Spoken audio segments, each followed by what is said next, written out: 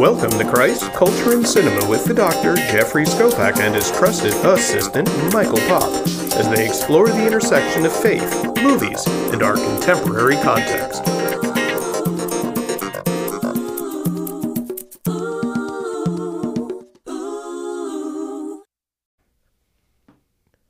Welcome to Christ, Culture, and Cinema.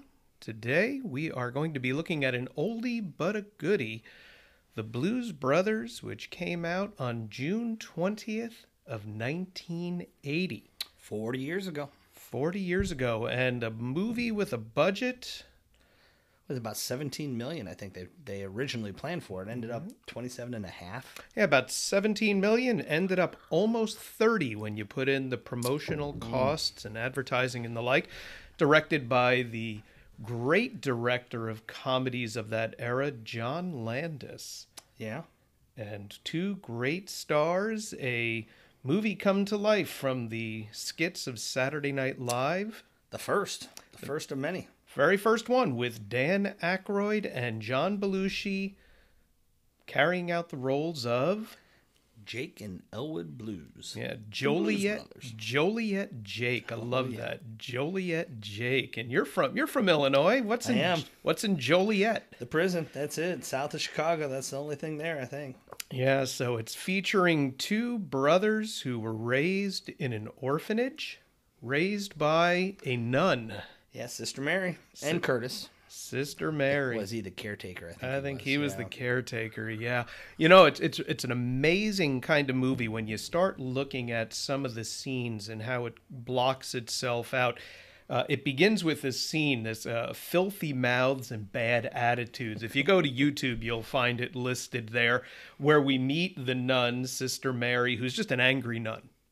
Kind of the stereotypical angry nun. Well, they make it almost supernatural where the doors are opening but no one's there. The doors are closing. Yeah. No one's there. I mean, it's a scary scene the way they do it with her. Oh, most definitely. And, you know, she presents the two boys, as she calls them, and these are grown men, that she has a conundrum, that the county tax assessor has hit them with a $5,000 assessment.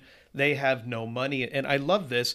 The diocese, they want to sell the building and ship her off to the mission field. And she's terrified of that. She's like, they'll send me to Central America or to Africa or to Korea. and the boys are like, well, we can't have that happen. Well, even when she brings up the issue, you know, Jake just wanted to get out of there. He was so uncomfortable. He's in that desk that doesn't fit him anyway. And he's like, 5,000? No problem. Right. And then, of course, no problem, Joliet Jake just coming out of prison, Elwood having his encounters with the law. The last thing on their minds is finding $5,000 an honest way. And what does the nun do? Well, she tells him she doesn't want their filthy money. She basically kicks him. Well, the scene is they start using the Lord's name in vain as she is disciplining them with her ruler. Mm-hmm. Very stereotypical Catholic nun. They're in the desk. She's whacking them. Yeah, absolutely. Yeah.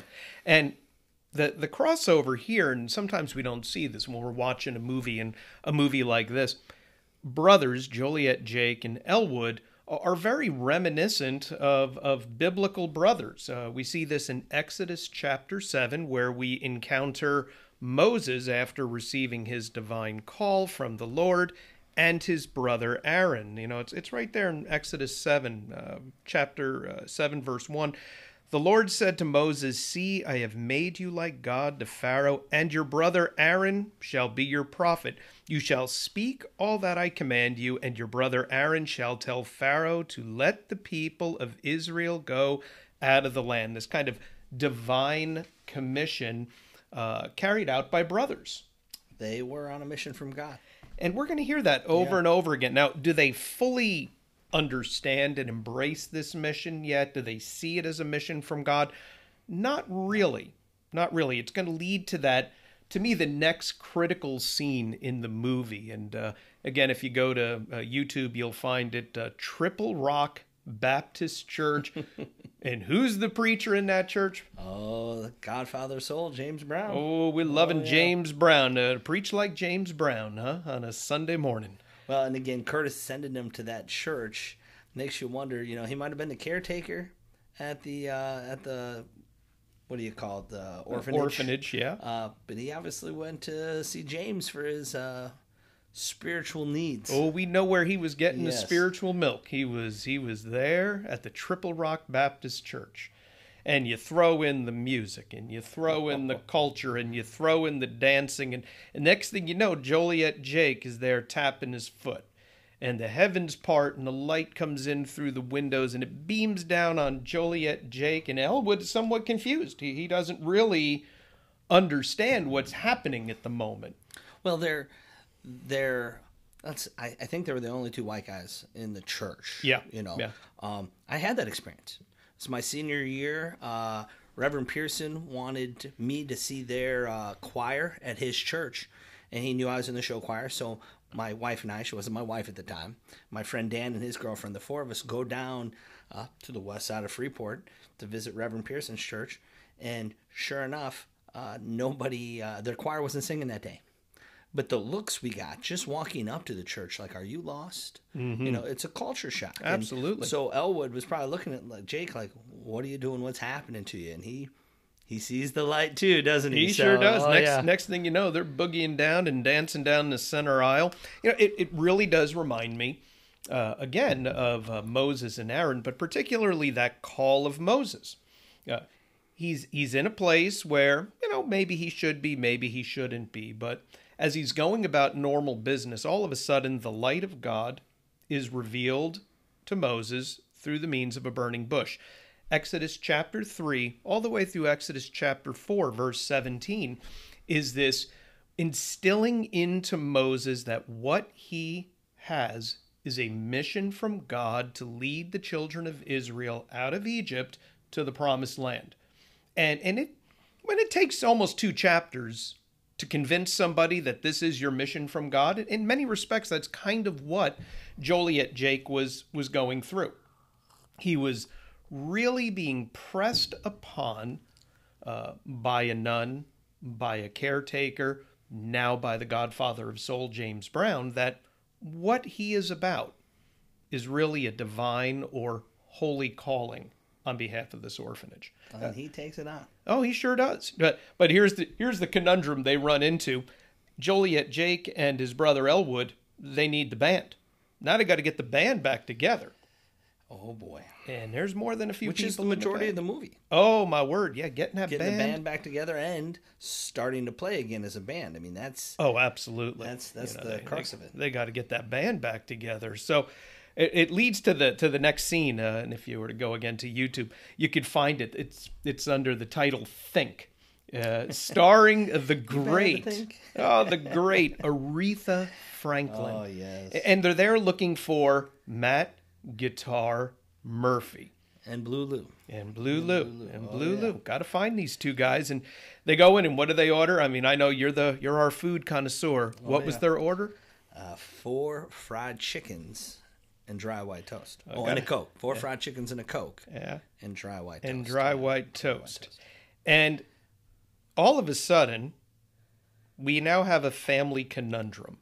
Matt Guitar Murphy and Aretha Franklin going to have a little family dispute, a little angst over this. And what is the call by Joliet Jake and Elwood? They're on a mission from God. Don't you blaspheme now. Don't be blaspheming there. It's a great scene, though. And the music that unfolds there is just spectacular. And, here's Aretha Franklin just chiming away, you better think. But really what it reminds me of is that ministry will cause family sacrifice. If we're really about the work of God, there's going to be some pain. There's going to be some sacrifices that have to be made, sacrifices where it may not be comfortable for our own family members. We have both experienced that. You went from New York, New Jersey, all the way out to Arizona. I'm a Midwesterner, grew up, born, raised in the Midwest, coming out here to Jacksonville. I mean, sometimes you get sent. Yeah. The idea of being sent is a is kind of a challenge. It reminds me of Luke chapter 4.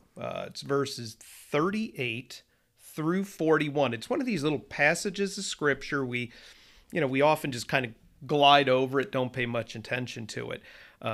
It says that Jesus arose, he left the synagogue, he entered Simon's house, Simon Peter. So Simon Peter has a house. Go figure. He's got a family.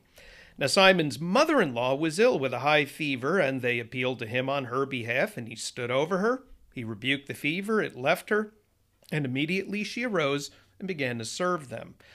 Now when the sun was setting, all those who had and who were sick with various diseases brought them to him, and he laid his hands on every one of them and healed them, so on and so forth from there. But here's Peter's mother-in-law, i.e. Peter's married. Peter has a wife. We don't know. Maybe Peter had some kids. Chances are he did, and here's a family. And yet the ministry is going to cause Peter to leave that home, travel with Jesus, learn at his feet, become the kind of outspoken, emboldened, sometimes impetuous disciple, eventually really the great figure of the first half of the book of Acts. The one he built his church on. This whole idea of Simon Peter, the rock. So the calling sometimes will call us to go places and do things that are uncomfortable, even for our family. And I think it's kind of interesting, the song that they chose in the Blues Brothers was Think. Sometimes we do need to pause before we do something in ministry and think. No. Well, and it wasn't just think. Notice what the phrase is, you better think what you're trying to do to me. Yeah. It was about how you leaving will affect me. Because Right. Simon Peter didn't just leave for the 3 years he followed Jesus. We know from his epistles, his travels, just like Paul, he was out there. Right. Yeah, absolutely. So, that scene ends, and of course, what do? They hop over the counter, take off the apron, and off they go. They're going with Joliet, Jake, and Elwood, which, as they gather the other members of the band, and there's some great scenes there along the way, it leads to the one that really is my favorite in the movie. They have to get the instruments. They need, the keyboard. They need all the instruments. So where do they go?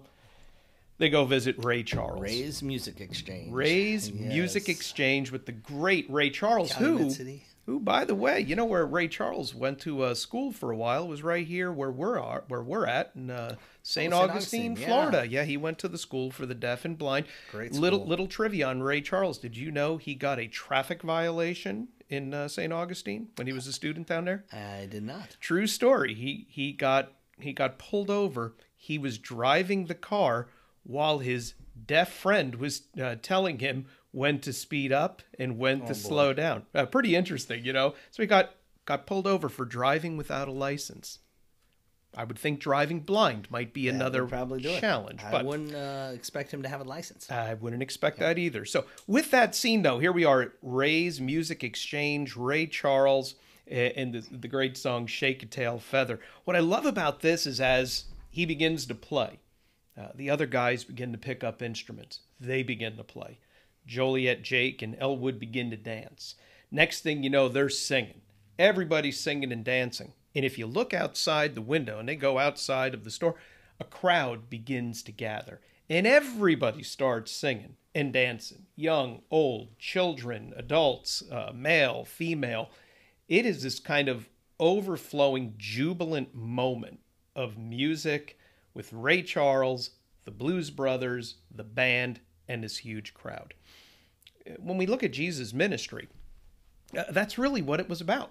There's a lot of it of Jesus preaching, teaching, healing, and crowds came together. You go through the New Testament, there's so many instances of a crowd. One of my favorites that, again, we don't really talk much about. We always talk about the feeding of the 5,000.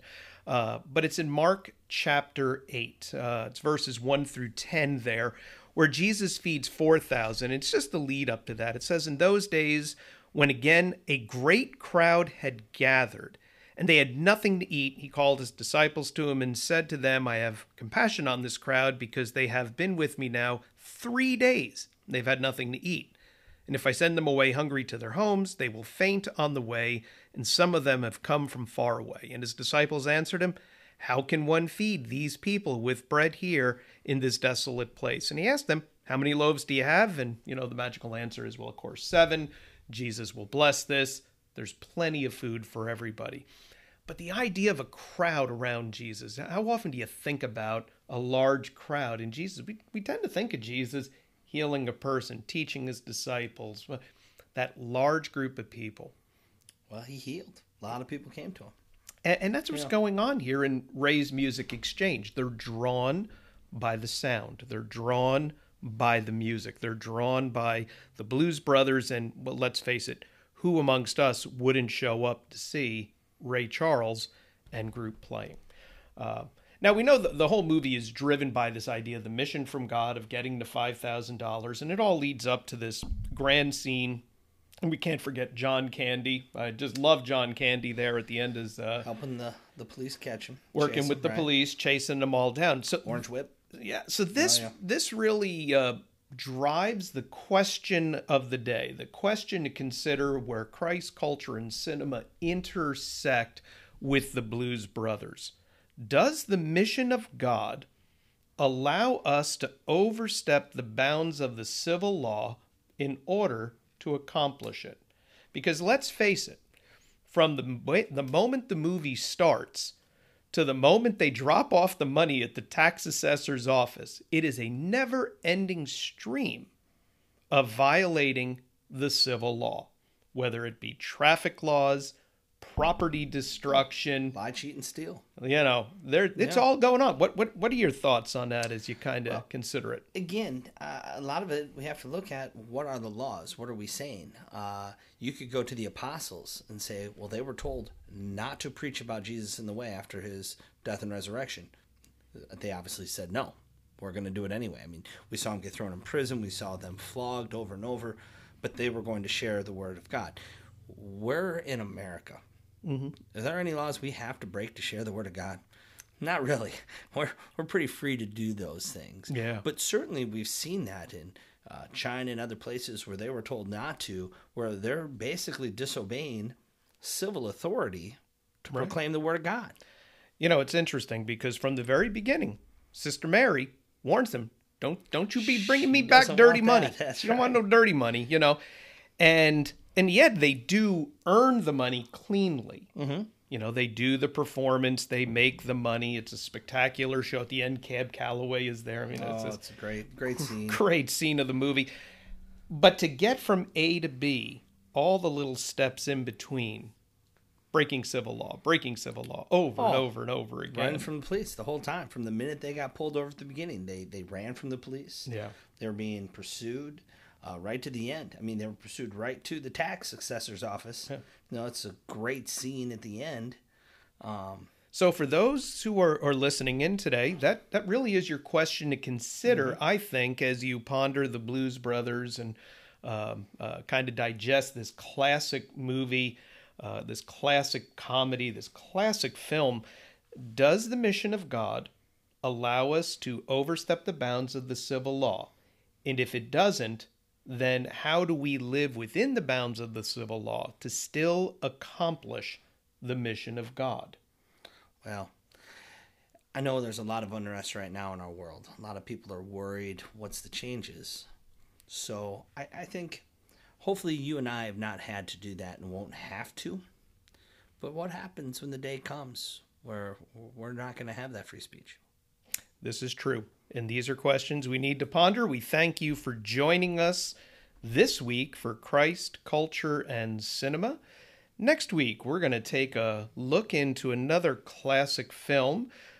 Because this is Masters Week as we are recording this, we're going to take a look at the Adam Sandler classic, Happy Gilmore. Till next week.